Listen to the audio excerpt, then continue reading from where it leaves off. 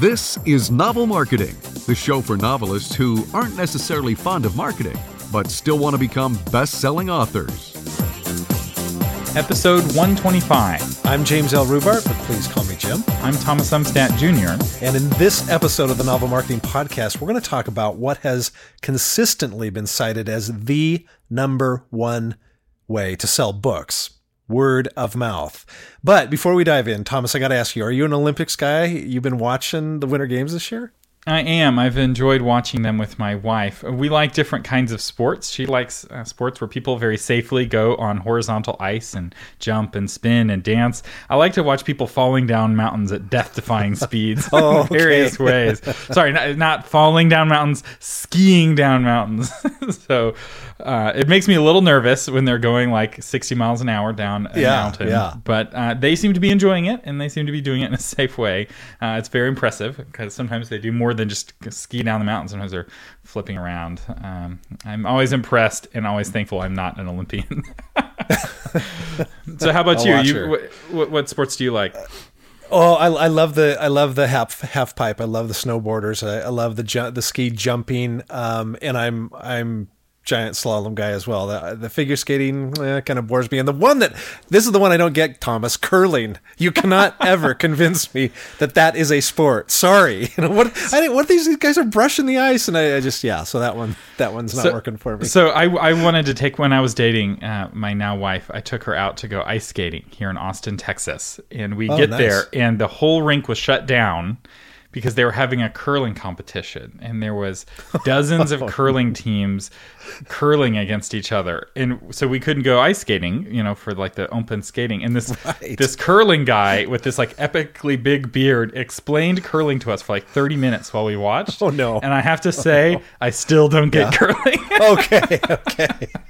Because I remember I've looked it up on Wikipedia, and and I've tried to research it a little, and I still don't understand the appeal or that. Yeah, so good. I'm not so alone. Anyway, if you don't like, or if your feelings are hurt and you're a big fan of curling, you can send your email to james@jameslrubart.com. That's right, and tell me why I'm wrong. I'd love it. So this is a good example of negative word of mouth, right? So we're having negative word of mouth about curling, which might make you less likely to watch curling, or maybe you've never heard of curling and you're curious and you're going to check it out. But that's what we're going to be talking about in this episode, is word of mouth, specifically the good, the bad, and the ugly. So Jim, what are some of the good things about word of mouth? Well, it is really the highest credibility form of marketing. I mean, if I come to you and I go, Thomas, I'm reading this book right now called The Power of Moments, which I actually am, and so far I'm loving it. Because we are friends, you're going to say, oh, well, that's something I probably should check out. Another bonus feature is it's cheap, right? Didn't cost me anything to tell you that. Didn't cost anything for you to hear the message. So it's cheap. And the other thing about it is it snowballs, right? I'll tell you, but I'll tell somebody else. You might tell two people. My other friend tells two people. And so it can quickly snowballs. And when it works, oh my gosh, it is the most powerful form of advertising. When it works extremely well. So those are some of the good things, but Thomas, there are some bad things as well. Do you want to touch base on those? Yeah, so the biggest challenge with word of mouth marketing is that people live in bubbles. So there's this idea that if I tell one person and they tell 9 people and then they tell 9 people, we'd reach the whole world. And do you know how many hops it would take to reach the whole world if everyone tells 9 people? It's only like 10 or 13 hops and you've reached every person on the planet.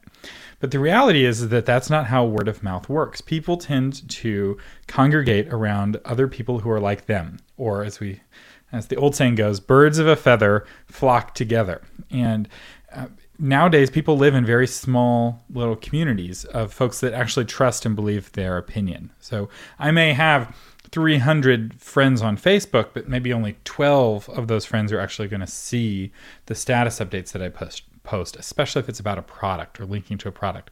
Very few people are actually going to see that. And what that means is that it can be very hard to go from one bubble to another bubble, right? Most of your friends are probably the same political party that you are. Or if you are apolitical and you don't really care, most of your friends probably don't really care either. And so if you're really popular with Republicans, you may have no readers that are Democrats and vice versa. Or there's bubbles that are geographic and cultural, or most of your friends are close age to you. How many friends do you have that are 10 years older than you are, 10 years younger? And even if you have a broad network of friends, most of your friends probably don't have broad networks of friends. And so that can keep an idea from really spreading with word of mouth. You may be really popular with this bubble of 50 people in Austin, Texas, but that's still only 50 books that have been sold.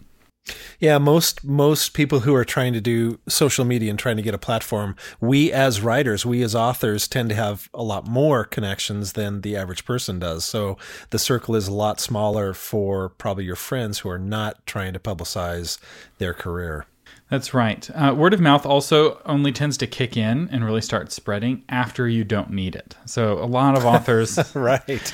They are like, oh, I'll just write a great book and word of mouth will take it from there. And that's not how it works. In fact, this is another bad thing about word of mouth, is that it's often a code phrase for author laziness. So it's authors often say, oh, well, my book is selling by word of mouth. And I see small businesses do this too, actually. Typically when they have no marketing strategy or no customer acquisition strategy, they only rely on word of mouth. And often what happens is they do really well for the first year or two of their business until they sell through their entire bubble. And everyone in their bubble has purchased their product or decided not to purchase their product. And then their word of mouth dries up and they're like, what's going wrong? Is our quality of our product going, people not like my book? And that's not the problem. The problem is just that you've exhausted your bubble. It's like a forest fire that's burned through its forest. And you need some sort of way of taking your idea, taking your book and moving it to the next forest. Because word of mouth isn't going to do that for you. Another challenge with word of mouth is that it primarily benefits the very best books, and specifically the most remarkable books. And by this, I mean like the number one book in a category all month long. Not, I did a BookBub and I was able to get number one for a few days. This is the books that people talk about tend to be their absolute favorites, and not the kind of mediocre ones. So like, for instance, I read dozens and dozens of books every year. How many of those do you hear me mention on this podcast? It's not like, oh, here's the book that I read this week. Although the book that I read this week was Tipping Point by Malcolm Gladwell, which is an excellent book. You should totally read it. It's all about how ideas spread. In fact, I read it in preparation for this episode and the next one about word of mouth. But just realize it's limited in its ability to reach. Yeah, it is. I got in this habit years ago from a friend who introduced me to the practice, and that's to ask other people, hey, what's on your bookshelf right now? But that's me being active and asking you. It's not you telling me unless I've asked you that question. And so most people do not ask other people, hey, what are you reading right now? What's really good? And so consequently, you cannot rely on that. That's right. And then finally, it's out of your control. Since you don't control it, if it's not working, there's nothing that you can do. And this makes you very powerless as an author. And we're going to show you a better way.